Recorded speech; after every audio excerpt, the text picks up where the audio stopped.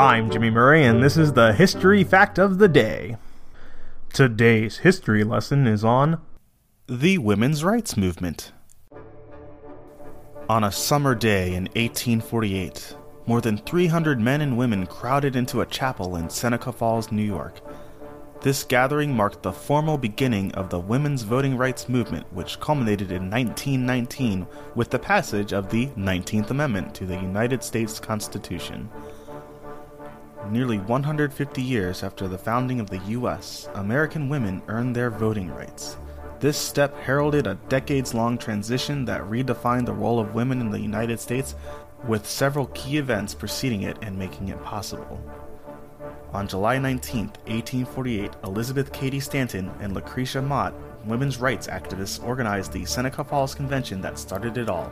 After the event, the women's voting rights movement gained steam and prompted the creation of several organizations that focused on educating the public and pushing the government to extend the right to vote to women.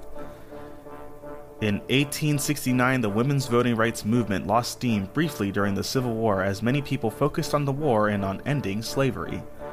4 years after the end of the war, two groups formed and reignited the suffrage movement.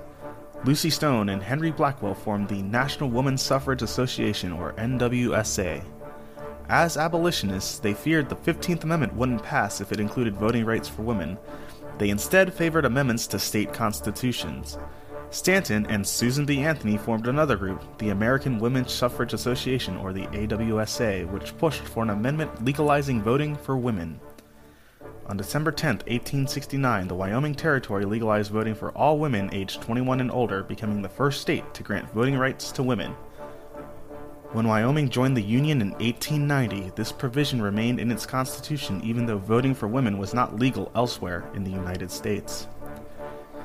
In 1882, the U.S. Senate appointed a select committee on women's suffrage, which announced it favored a constitutional amendment legalizing voting rights for women. The U.S. Senate noted that opposition from a large group of senators, including several from the southern states, killed that bill in subsequent efforts.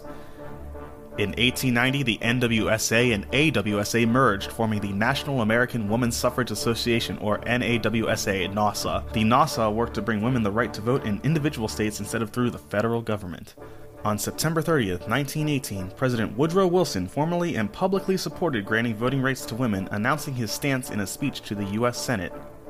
Finally, on June 4, 1919, 52 years after the introduction of the First Amendment legalizing voting rights for women, the U.S. Congress passed the 19th Amendment, giving the right to all women in the U.S. The amendment was ratified on August 18, 1920.